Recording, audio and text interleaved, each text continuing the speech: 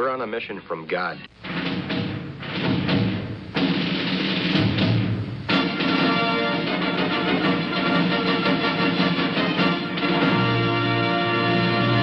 And now for something completely different.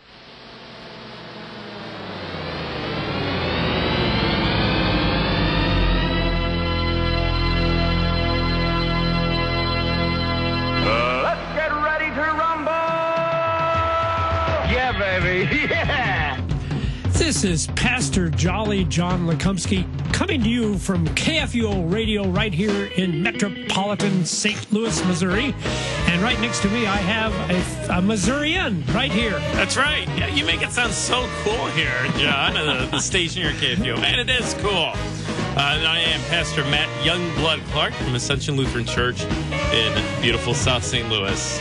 And this is Wrestling with the Basics. And something really exciting this afternoon, this evening. What is it, Matt? Tell us all what's going on. It is You're time working hard today. for our 5th annual live nativity. So, stop by Ascension. We'd love to have you. What's the address, by the way? We are at the corner of Donovan and Eichelberger. That's usually the best way to describe it. Donovan 5347 Donovan. Okay. But Donovan and Eichelberger. Now, will that show up, though? Because you said they're changing the names of the streets during Christmas. It's true. Yeah, that in our St. Louis Hills neighborhood, yes. Reindeer Avenue, Snowflake Street, Candy Cane Lane, all the names are changed. But really, I mean, people rent like buses and limousines and drive through the neighborhood. Yeah. And traffic is atrocious. And then you stop by Ted Drew's and everything's okay. So Ted Drew's is open? Oh, it's open. Selling you ice bet cream? they're open. They're selling not just ice cream. They're selling Christmas trees. All right. So yeah, please stop by. It's a nice evening out. We will be there at the live nativity from 5:30 until 9 p.m. We have free hot chocolate and Christmas cookies for you. Just follow the searchlight. That's going to be. You have a searchlight? We have a searchlight. Isn't that cool, John? I wanted a searchlight. My whole ministry, I wanted a searchlight. Cool? I never had a that's pretty searchlight. cool. You know you've arrived in ministry when you have a searchlight. Oh, man. No, I'm going to feel... Okay, that's all right. Envy is a sin, so I won't envy your searchlight. Oh, John. But anyway, yeah, please do stop by. And you'll be there. I will be People there. can come I will be the actually guy. meet you, I shake will your be the hand. one dressed like a pastor, mixing and mingling. You'll probably find me over at the hot chocolate and Christmas cookie That's stand what I most was of the evening. thinking. If you're looking for me, so over the hot chocolate. Okay. So here's my plan for... Oh, by the way, Bactrian, that is a 2-hump camel. Dromedarian is a 1-hump camel. And the way you tell the difference is think of the beginning letter. The letter B has 2 what? 2 humps. Whoa. So that's a Bactrian, and a D for Dromedarian. This is the 1 hump. There you go. Very nice. Some camel. Don't ever say you don't get anything out of this show. Yeah. That's right. We are packed. Educational show for the whole family. And it's not just Bible knowledge, it's dromedary knowledge too. So here's what I'd like to do, but I'm not sure if I want to do it anymore.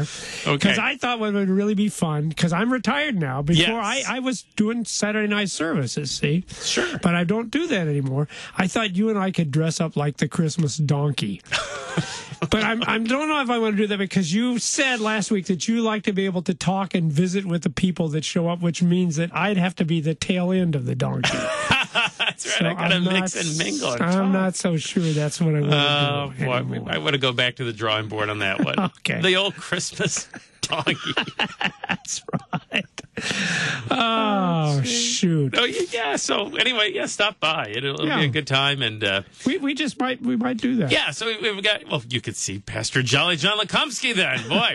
The one that looks like a donkey. The one that looks like the tail end of a donkey. That's right. No, just that's funny. A lot of people say that about me. I'm beginning to make sense. I'm sorry. So, yes. For our live animals, the way we raise money for that is we have this board out in our little lobby area as people come in, and so we have these animals. We have a donkey, we have a camel, we have a sheep. All the animals that are going to be in the live nativity. But then we have them on foam board, their pictures, and we've cut them up into segments, and then we put a price tag on each one of their parts. And so it's kind of gruesome, as this thing is on display. People take apart, like a leg of lamb or the back of the donkey or the hump of the camel, and they give their donation, put it in an envelope with their animal part, and return it back. But during the process, it's kind of gruesome because you just have these dismembered animals hanging on the bulletin board. On the board. Oh man, I don't think you need to reconsider that method too. I know the young kids come in, they just scream, "Oh my goodness, mommy, what happened to the donkey? His head's missing." So Matt, you've been doing this whole cloud of witnesses, right? Yeah. That was the theme from Hebrews. Sure. And do you have a cloudy witness for Christmas? We do, John. Okay. Yes. So we want to look at someone who actually they're remembered, they're commemorated. Oh, wait, you got a sound effect? Yeah, okay. yeah, because we only get to use this. Isn't there anyone who knows what Christmas is all about? And there of course, always. All right, now, there's no time for foolishness. Always appropriate. And we're going to tell people what Christmas is really all about. That's right. Yeah, That's okay. Right. And we'll do it through, well, next week we're really going to talk about Christmas. Yeah, it's our annual Christmas episode. Yes, with the jalapeno chorus. Oh, yeah. And I will tell my favorite Christmas story. I think I've done it in the past, but oh, boy. Grandpa John will tell, we'll have the kids sit down. Gather around, kids. All right. But what are we going to talk about today? All right, we are going to talk about St. Lucia, or Lucia, however you want to say it. Santa Lucia. No, that's a different song. I think that's Ave Maria. Okay, well, it works for Santa But there Lucia. is there is a Santa Lucia song. Really? And maybe that is how it starts. You know, I'm not. We don't sing it at church. But, I don't either. But it is. It's beautiful. Google it if you're at home. Right. Check it out. It's beautiful. And I think the words are pretty simple. It's kind of repeat. But anyway, but this Saint Lucia, she is remembered here in mid-December. So that's kind of cool that we're going to talk about her. You know, at the same time that she's remembered. She's not that big of a deal here in the U.S. No, right? I've never heard of her before. Well, actually, I have, but I mean, no, you don't see her. Yeah, on kids don't get off school for there's no Peanuts Christmas special on Saint Lucia. So she might be in one of the. Now that you mention it, I think maybe. Well, I don't. Go ahead. There's a I'm Christmas just thinking special I can about her? kind of picture her in one of the Peanuts episodes, like Sally dressed up. Is that like, right?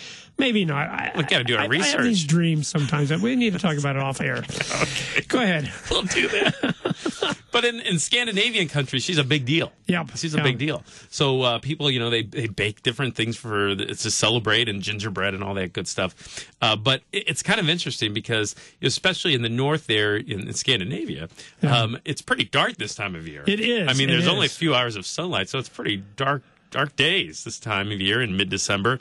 And so this St. Lucia is this festival of light. Okay, yeah. You might say. And usually there is a girl or a young lady who will dress up. She'll be St. Lucia, and she will wear, do you know what she wears, John? Well, she has like a wreath with candles on crazy. her head. And it's scary because they're real we're not talking about the little light bulb things. Yeah, this is if you want to do it right, you do the real deal. So, again, listeners, Google that if you want to. And lay off the hair spray when you do that. That's right. Yeah, no Aquanet for that day. No, because, man, you just go up and... Anyway, whoosh. So it looks like a wreath. It looks like a wreath around their head with candles. Why are they dressing up like that? Well, I did a little research. Okay. And the tradition, at least, is that Saint Lucia, real person, lived during Emperor Diocletian. Real person as well. Okay, yeah. So we had talked about Constantine, right? Yes. He's just before Constantine, right? And he's hostile to Christians. Extremely hostile. Yeah. In fact, that's probably the worst persecution, and it was empire-wide. A lot of the persecutions were just in local, but he actually literally sponsored the destruction of churches and Christians through the entire Roman Empire. Yeah. Bad news for the Christians. And so St. Lucia, she would go and she would care for the Christians in the catacombs as they met there in secret and worship there. So you're underground, it's dark. This is a burial place many times, these catacombs. And the tradition, at least, is that she would bring them food and other provisions. And in order to carry as much as she could, she put the light for her on her head. Oh, cool. So her arms were taken up, her hands were taken up by holding a candle or a torch, and then with those candles on her head, she would walk and then deliver the provisions to the Christians. Now, we actually did St. Lucia. We have the tradition in our church of taking a country and trying to do Christmas as they would do it in that country. Yeah, and that's great. One year we did Scandinavian, so we had the gal dress up. But I did not know the reason for that. That is super cool. cool. Yeah. That's kind of neat. It is so, neat. That's according to tradition. That's why they do that. Yeah. And then we're going back like 1,800 years. These are the 200s. So we're going back quite a ways. Yeah. So Saint Lucia. So that's kind of a tradition. Here we do know some other things about her too. Kind of interesting. She's a young woman probably in her late teens or early 20s, and she was living again in that Roman Empire under Diocletian, where Christianity was still outlawed, still illegal. She was born to wealthy parents. Really? Noble parents. Her father died when she was still just a child, and he left her with a pretty large dowry, with an inheritance, you might say. And usually that would become hers and her husband's when they get married, right? Yeah, so, it's pretty common. But even when she was pretty young, she already was a Christian. She already decided that she would not marry. That she would vow to remain single. But she did that for a special purpose. She vowed to remain single so that her dowry that would have been hers would have been her husband's, right? To her husband, yeah. But instead of it going to them, if she remained single, then she could use it for the poor. Okay. Then she could use it for those in need. And I think that's pretty remarkable for some teenager, right? Lucia, late teens, early 20s, she's going to use this for the poor, she decides. That's pretty cool. So that's Lucia's plan, but that's not Mom's plan. Oh, okay. Yes, and that's where the trouble happens. All right. So her mother, against St. Lucia's wishes, although she probably wasn't called St. Lucia back then. No, probably Lucia, at that point. I'm guessing at that point. Betrothed her to this wealthy young man. Okay. Doesn't sound so bad, but he's a pagan. He's not a follower of Jesus. And let's just reflect on the fact that everything you've said at this point is actually a miracle of God, because Christianity at that time was primarily slaves, servants, the lower classes who really didn't have much in this world. And so, the appeal of Christianity was, here's something that would be better for you. But you're right. Everybody else was pagan. I don't know if we comprehend that, because in our world today, mostly Christians, we have some atheists and everything. But at this time, no, it was a pagan society. Yeah. That's the norm, right? Yeah. And certainly your rich people, your influential people, your senators, your politicians, they're all pagans, because, of course, that's what you need to be. Yeah.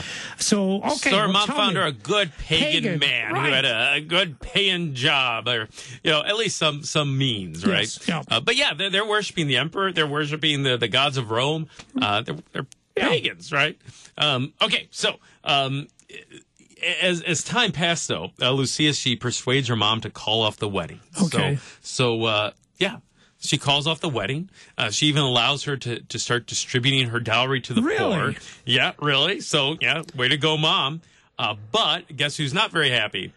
The fiance. Yeah, exactly. Yeah. Her fiance, her betrothed, he was furious. I would be too. Yeah, because here's the thing. Not only is he not going to be marrying Lucia, but now he doesn't even get this dowry, too, from this pretty well-to-do family. Well, and, Lucia, she's the gal you want to marry because she's got the lights on her head and she can use both hands cleaning the house. It's like a deal. I know. Plus money. She was a great catch, wasn't she, John? She would have been. So, guess what he does? What does he do, Matt? He rats on her. So he goes to the Romans and he says, you're kidding. And this is the time of persecution. Okay, this Lucia, she's wearing this wreath on her head with the candles. You know why she's doing that? Yeah. Because she's tending to the Christians. She herself is a Christian. And she'd be easy to pick out, too. She'd be easy to pick out in a crowd. The one with the candles on her head. Yeah. So anyway, so they arrest her. Okay. And she's martyred. She's put to death for the faith. Unbelievable. Isn't that terrible? I did not know any of this. All this, just, wow, what a life, and again, this young woman, think of a high schooler, college age. Yeah. She's this dedicated to following Jesus Christ, so she's willing to suffer death even, rather than deny him. So there's this tradition says, at least, that Lucia was slain, killed with a dagger. Okay. But before she was killed, her eyes were gouged out. Oh, can you believe wow. that? I know. Yeah. So if you Google that, you'll have images, even in churches, especially in Scandinavian countries, that have stained glass windows and other artwork of St. Lucia, and she's usually pictured with her eyes usually on a platter or some kind of plate, and that just shows, that's the kind of death with which she died. So she's a martyr. She died for the sake of her Savior. Yeah. So, anyway, I guess what we want to talk about then is what can we learn about St. Lucia then? As our fellow Christians celebrate her right now at this time of year in Scandinavian countries, how could we celebrate her and, more importantly, God's work in her life, of this saint, this Christian woman. I think one of the things we can learn is just that, to kind of put it succinctly, is she's someone who gives up her dowry and in a marriage, and in the end even gives up her life. And I think that her life shows us that as Christians, we're not called to be safe. No. But we are called to be sacrificial. Yes. We're not necessarily called to be safe, but we are called to be sacrificial. St. Lucia did not play it safe when she wore those candles and when she tended to other Christians. She wasn't playing it safe when she called off the marriage and she decided to distribute her money to the poor. But she was being sacrificial, and especially even giving up her own life in the very end. Yeah. And, one of the people that came to my mind when we reflected on this, at Ascension, and it just so happened in the lectionary, the Old Testament reading was about one of the individuals that's in the book of Hebrews. Okay. And in chapter 11 of Hebrews, it was all those who by faith did these things. Yeah, right. And one of them's Moses. I was thinking about Moses. And here's what it says about Moses. Okay. And our listeners, you're probably familiar with Moses, right? Moses was a Hebrew child, and his mother saves his life, doesn't throw him in the Nile to die, but puts him in the Nile in this basket, and he ends up growing up as a prince of Egypt, right? Even in Pharaoh's household. Amazing. But then Hebrews chapter 11 says this. By faith, Moses, when he had grown up, refused to be called the son of Pharaoh's daughter. He didn't want to be the prince. There you go. But choosing rather to be mistreated with the people of God than to enjoy the fleeting pleasures of sin. He considered the reproach of Christ greater wealth than the treasures of Egypt, for he was looking to the reward. There you go. Wow. It sounds like St. Lucia, right? Yeah. He gives up title as prince. He gives up his wealth. He gives up living in that household, and he considers the reproach of Christ greater than the treasures of Egypt. Same with St. Lucia. She considered, the reproach, the death for the sake of Christ, greater wealth than all the treasures of her dowry in this earthly world. Yeah, pretty neat. And I think both of those people, they could have played it safe, though. I mean, Moses could have just lived in Pharaoh's household, no big deal, I'm the prince of Pharaoh, that could be cool. Lucia could have got married, she could have enjoyed her dowry, but instead they chose what's eternal over what's fleeting. They chose to be sacrificial rather than to be safe. And I'm thinking, Jesus could have done the same thing, right? I mean, he's attracting thousands and thousands of people. He's very, very popular, and yet he chooses rather to go this path that he knows will end up getting him nailed to a cross. Which, of course, as I'm listening to the story of St. Lucia, I think I'm glad you did this. I'm glad you've done the other ones because, Lutherans are not known for doing a lot with saints, okay? Mm-hmm. But I think we need to understand that we love these people that God has given and gave them these abilities and put them in these places, like we talked last week about the guy that takes care of the Samaritan, or the Samaritan rather, that takes care, and to know that this comes, you cannot do this because you're going to be a really good person. Do you think that's what St. Lucia got up in the morning and said, here's this teenage girl. Oh, I'm just such a good person. I'm going to give away all my, I won't even get married. No, trust me, that would never come from yourself. She must have had other things going on in her life that she really, really understood the love that God had for her, because that's where it comes from. It's the fruit of faith, and you will not find it. And we do it, Matt. You've done it too. And me, I think people think of pastors as being, that's your job. You're sacrificial. But it's not really in our nature. When you get a call at 2:00 in the morning because someone's in the hospital, do you jump out of bed and say, "Oh, great, I can go down to the hospital at 2 a.m"? Sadly, no. No, we don't. Yeah. Our flesh does not, but somehow we do it and we enjoy it and we feel it's a blessing to us, and it all comes from God's love and forgiveness in Jesus Christ and that faith. So anything anything more? Well, no, yeah, I think just a plea out there. We need church workers. As long as you brought it up, we need people working in the church. We need pastors. We need teachers and principals and DCEs and missionaries and music directors, and the list goes on and on and on. But people who work full time for the work of the Lord, and it can be. It's not the most lucrative career sometimes, right? But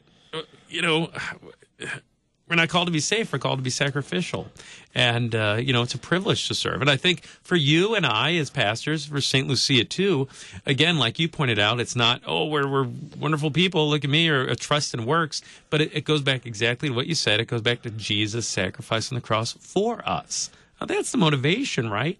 And when we ask, well, why did Jesus do that? Well, he didn't turn a blind eye to us, but he died for us, for our salvation, came one of us. Exactly. He didn't live a life of safety. He lived a life of sacrifice, beginning to end here in his earthly ministry.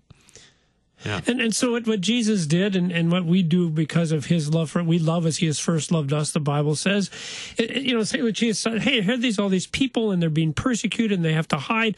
And I've got all these resources. I've got all these. I don't need all this stuff. And that's all it was. It's just, okay, I've got stuff that God has given me. I'm going to help out these people that don't have. Yeah.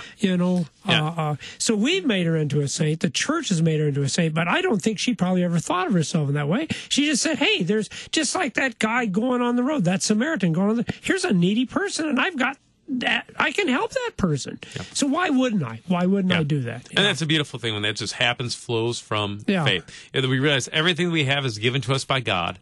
And not only that, it still is God's. It's not like he gave it to us, now it's John's, now it's Matt's. Do what you want with it. No, it still belongs to him, right? But anyway, just kind of wrap it up. I think the way Paul puts it, in Philippians, I think is beautiful. What Jesus' sacrifice means for us. Paul writes, do nothing from selfish ambition or conceit, but in humility count others more significant than yourself.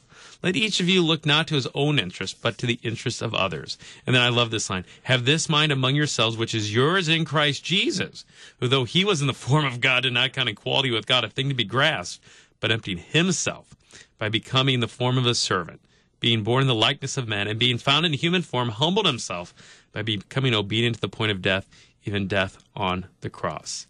Yeah. So Jesus does nothing out of selfish ambition, right? But instead he sacrifices, gives his all for us. Read that first part of that verse again. Do nothing from selfish ambition or conceit. So if you're going down into the catacombs wearing your white wreath with the candles thinking, hey, look at me, I'm St. Lucia. Aren't I cool? Nah, that's not what it is it? And she didn't do that. And Christians in faith don't do that. You're right. We just do it because there's somebody that has need. God has showered his blessings upon us, the greatest of which, of course, as Paul says, that we have the forgiveness of sins in Jesus Christ. So, that's cool, though. So that makes me reflect on it, too, that it's not about selfish ambition. No, it's just about, there's somebody I can love and help.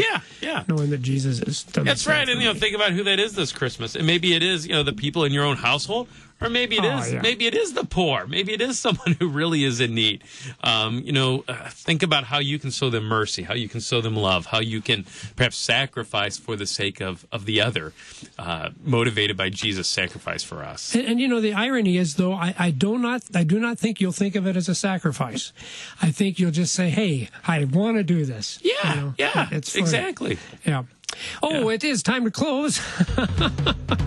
Next week, that's our big annual Christmas episode. The Christmas blowout. Yep. So please join us for the Jalapeno Chorus, and I'll tell you my favorite Christmas story. This has been Wrestling with the Basics.